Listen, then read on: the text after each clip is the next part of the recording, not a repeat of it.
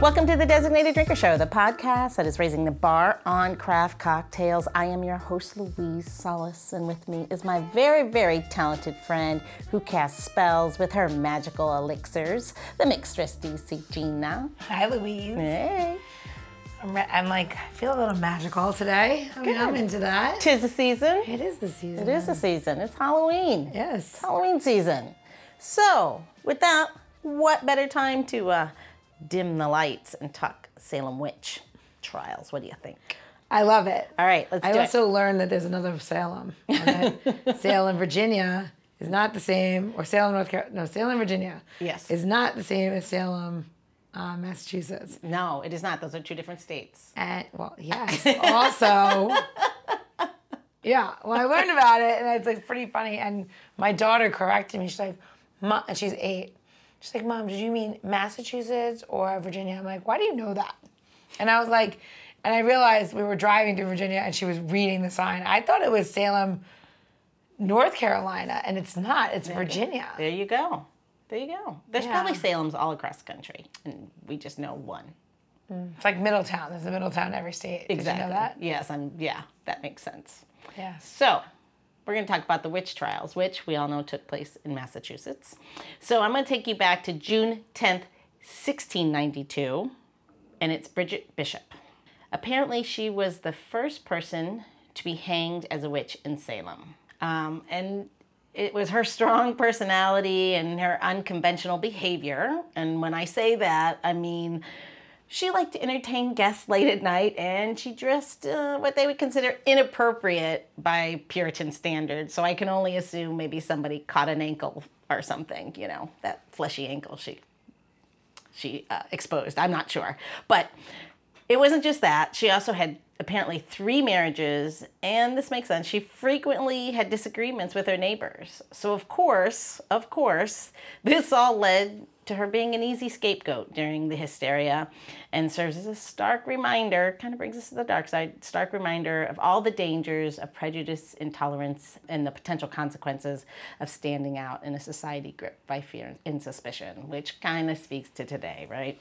Also brings us to today's designated drinker. She gives a voice to the innocent victims of witch hunts from 1692 to present day. She is the director of education at Salem Witch Museum in, again, Salem, Massachusetts. Please welcome to the show, Rachel Christ-Doane. Welcome to the show, Rachel. Hello. Thanks for having me. Hi. This is exciting. I'm very excited about this one. Are you very excited? Yeah. Very excited. So, Rachel, I got to know, how and when did you become a witch? The amount of times I have been asked that in interviews, you would not believe. I'm going to start answering it with, giving a time frame for my conversion to witchcraft. So before I get started, though, I do have to say it's my due diligence as education director for a slight clarification. Bridget Bishop did not entertain people at night in a tavern. A misconception. She gets confused with another person who is also married to someone named Edward Bishop. So she gets confused with a Sarah Bishop all the time. And it actually is in relatively recent years we've managed to untangle their two stories. So they're both kind of women who are pushing against social boundaries for one reason or another. Sarah and her husband own a tavern. They let people play shuffleboard late at night and get drunk and things like that. Things Puritans are not supposed to be doing. And Bridget is this argumentative, very strong woman who, had these fights with her neighbors and was married 3 times. So I feel like just my little point of clarification, they're actually separate people, but both accused of witchcraft, and Bridget was the one who was executed. Well, I stand corrected. I mean, what better way? You should absolutely. So I would have definitely been killed. She's the director of education. Of course, she's going to prove me wrong. Yeah. Yes, we both would be. We'd have no chance. Probably like a half an hour ago, they would have been like, "You have to go." Well, so my coworker and I always say, our other member of our education department, we would definitely have been accused of witchcraft, just being what we call mouthy women. Yeah. The people who were executed during the Salem witch trials are the people who really held to their convictions and said, I'm not going to confess, I'm not going to play ball with you in your court, essentially. They were the really brave ones, are the ones who were executed. And the people who end up surviving, not that they're not brave, but they were the ones who kind of confessed and said, I'll tell you whatever you want to hear. And I feel like the more time I spend with the subject, the more I'm like, I bet I would be one of the strong people who stood by my convictions. But, I tend to think that maybe I wouldn't be. So anyway. I think you're probably amongst many of us. I mean, we all have convictions, but all of a sudden you're like, you're going to burn me to death? Yeah. That's the one thing that's fucked up. Like, I being burned at the stake, that's just literally, I can't even imagine that. That's supposed to be I think, what did they say, right? Like, it's the most painful death. I don't know. Did we? That is. Should we be corrected there too? Did they actually burn at Salem? Did they burn people? Or because the one I just read about was she was hanged, but I don't. Yeah, that's another common misconception. Nobody was burned at the stake for witchcraft in Salem. That was not how England tended to handle witchcraft executions. Witches were treated like felons, so the punishment for a felony was hanging by English common law, and obviously we're an English colony at the time. But people were burned at the stake in Europe, continental Europe, and in Scotland. And it actually depends on where you were as to exactly how they would kill you. This is where my body of knowledge gets really morbid, but, sometimes they would behead you and then burn you. Sometimes they'd, burn you alive. Sometimes they would strangle you to death and then burn you. So it's, it depends on who you are and who's in charge of your execution method. So but in England and the colonies, no burnings did take place. Yeah, I think I'd take the beheading then burning. Because, Oh my God. I was just thinking, like, I have such a mouth on me. I can't imagine. They'd be like, you were going to have to kill her like 6 times. Like, shut the fuck up. Your head would just keep talking while your body's like yes. chicken with your head cut off, literally. Yes. Yeah. Actually, chicken with the head cut off is the head falls on the ground, but the body keeps going. Yeah. I live on a farm, so. Well, that's what I said, it'd be the opposite. The opposite. Yeah, I was going to say, I've seen that now. It's fucked up. Yeah, I've seen that before. It's kind of sad. But. It's not sad. It's fucked up. No, I'm just kidding. It is sad. I can't talk about it, otherwise I'll never eat a piece of chicken again. It's like I'm getting really depleted on like the things I will have living on that farm. Yeah. So how did your journey into just starting at the museum, how did that happen? Like how did you become the director of the museum? I'm always interested in how people end up in careers like this. Yeah, so I kind of ended up here by accident, I always say, but it was a very happy accident. I was essentially an undergraduate student, history major. I was really interested in gender studies and women's history, and I didn't really know how I was going to make a career out of that. So about midway through my degree, I kind of took a shot in the dark and just applied to a bunch of different museums in Massachusetts, thinking I should probably get some experience in a museum setting and see if that's something I would be interested in pursuing as a career. And the only place that had a paying position and not an unpaid internship was the Salem Witch Museum. So it was literally just the luck of the draw. I didn't know anything about witchcraft history. I didn't know anything about the Salem witch trials. But I ended up just becoming obsessed with this subject. It's such rich, interesting history. So I was fortunate because I was in the middle of my undergrad, so I was able to kind of focus my studies on witchcraft history. I did an honors thesis all about the evolving image of the witch and how that kind of relates to our perceptions of women over time. And then when I graduated, I was back in Salem, and a position opened up here where they needed someone to fill the education director role. So I was literally just in the right place at the right time and got to step into the role. And so I've been here as director of education since 2018. I was able to complete a master's degree while working here full time. And now I think I'm here forever, which is a good thing because I'm so specialized in witchcraft history. But nowhere else I would really rather be. This is such a neat place to work and live. That is cool. So what were your studies initially then? So I was kind of just, for lack of a better term, kind of flopping around. I was just taking, random history classes and focusing my work on gender history. So I took like a Russian history class and a history of Armenia class and a class about piracy in the Atlantic world. And, every time I had a choice to write a paper, I would write it about women in the context of that time period. And women in history is never a Women fun pirates subject. are good. Yeah. Women pirates are good. Yeah, so, there's actually a new pirate museum. So, if I had been in college, 8 years later, maybe it would have been pirate that I got really into. But Wait a minute. So you're telling me in Salem, I could come there, go to your museum about witches, and then go to a women's pirate museum? well, it's not a women's pirate museum. It's just it's a pirate museum. But I almost had a panic attack. I was like, I'm gonna come there. That's amazing. Gina would leave the room, get in the car, and come up there immediately. but we do have not one but two pirate museums now, so that's kind of fun. Conflicting pirate stories. There we go. Arr, I know. A competition. Are there any? Does the witch mean a pirate? Because that's also important to me. I feel like. Anyway, sorry. Go ahead. I'm just kidding. By those standards, female pirates could be deemed witches, right? So, kind of yes and no. I feel like I'm really reaching far back. I think the whole piracy thing is going on a little bit after witch trials. When the golden age of piracy is happening, witch trials are starting to wind down. Don't hold me to that. I could be off. I don't really recall the whole history of piracy. It's women who are kind of pushing against social boundaries. So, but being a female pirate would not necessarily mean you're also accused of witchcraft, but it could. That was my point. You're drinking, my God. You're hanging out with I'm sure there's plenty of people that would call you demonic for that, back then. So yeah. So tell us a little bit about the museum. So we're kind of a non-traditional museum. The Salem Witch Museum was founded in 1972, so our 50th anniversary was last year. Which makes us one of the oldest witch museums here in Salem. The oldest museum to interpret the full story of the Salem witch trials.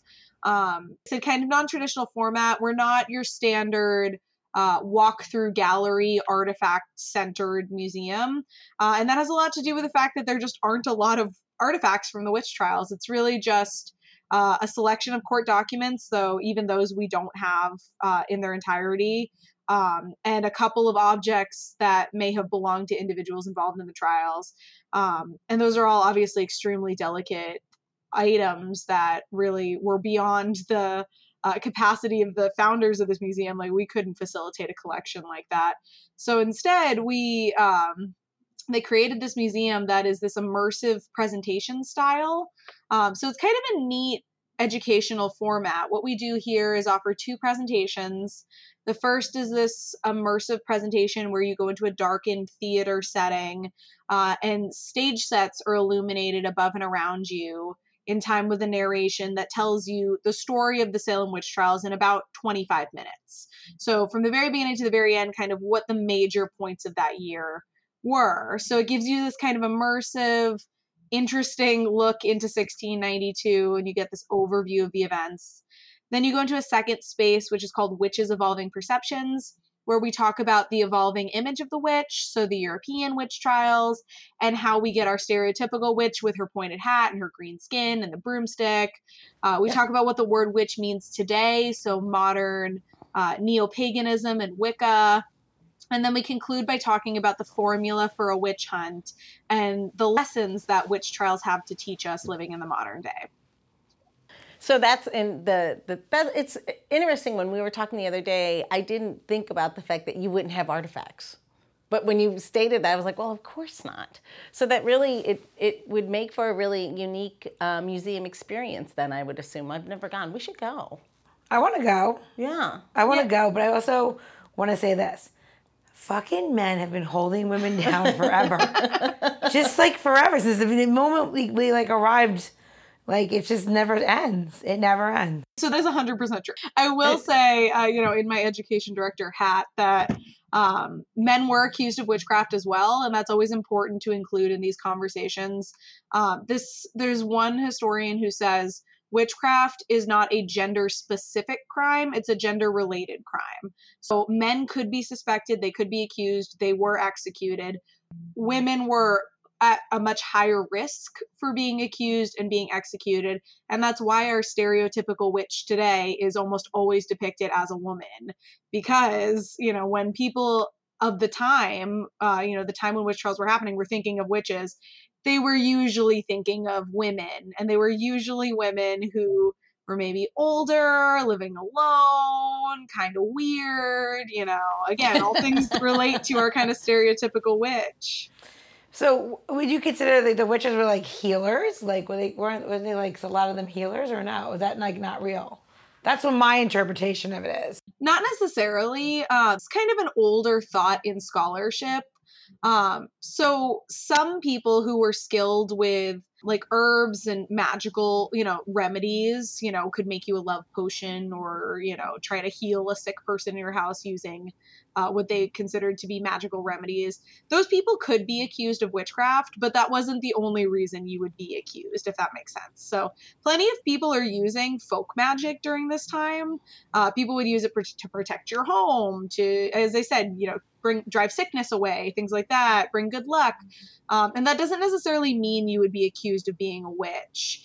Usually there are other factors involved as well. For example, you're a midwife, you have a difficult labor with a mother and the baby dies, and the mother's overcome with grief and she says, you're a witch, you wanted the baby to die. Like there's an active misfortune, or you've had a fight with your neighbor and then your neighbor's cow gets sick and dies and they say, oh, well, you caused it because, you're mad at me because we had a fight. There's some other factor involved that leads to the accusation, but, women who used magic could be accused. That did happen. It's just not the only reason they were accused. That's interesting. It was more of a way to judge somebody or to get back at them, some vindictive space, as opposed to you're really doing something against like the greater good of man, which is like, typical, huh? You know what witches do are tricks, but ours sometimes gives us tips. What do you think, Gina? I'm ready. We're gonna do a little magic of our own. There we go. All right, Okay. We're doing our little tips and tricks. Here we go. So, can you even talk about this? Like everything has glitter in it now. Every magical little thing in the planet is like glittery. I can't believe it. So I was in one of my favorite cooking stores, right? It's like well known. They're not paying me, so I'm not talking about them.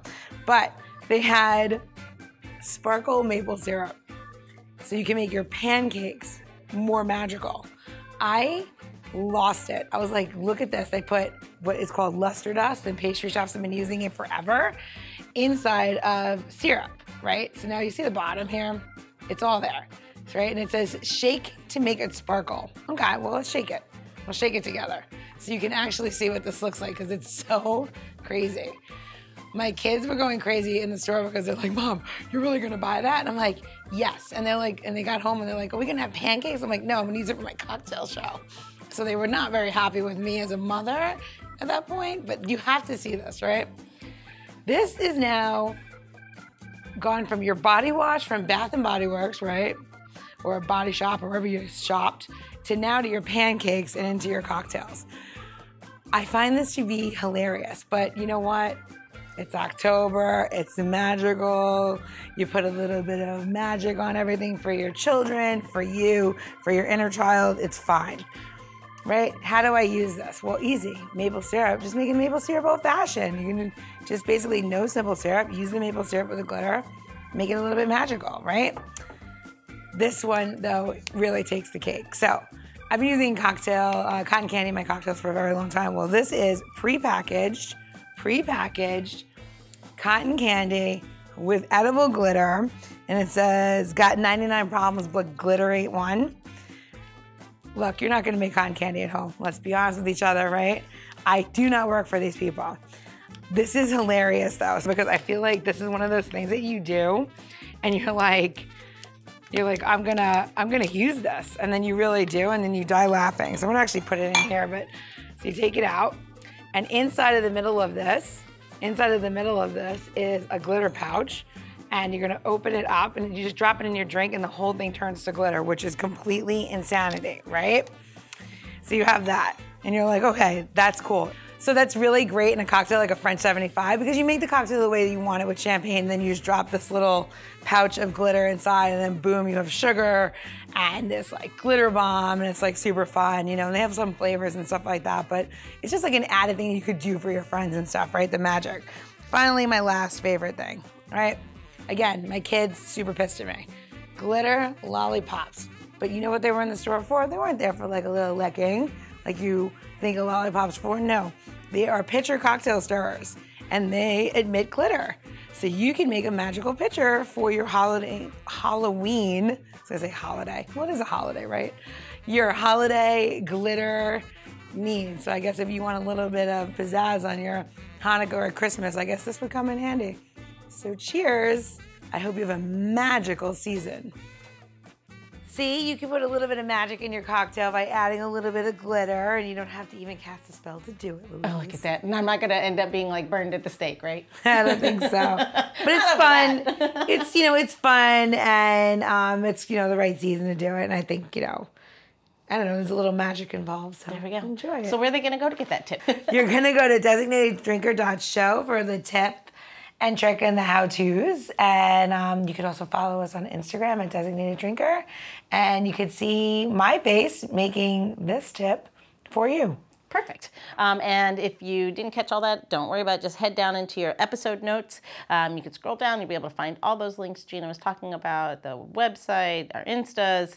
And then the other thing we're going to do is make sure you get a link to the museum, to the Salem Witch Museum. So when people want to find out more or get some tickets and, you know, bring up the whole squad. I want to go. I do want to go. It seems like a great place to take the girls. My kids would love it. Are you kidding me? There you go. I've lied to them, told them their grandma is a witch.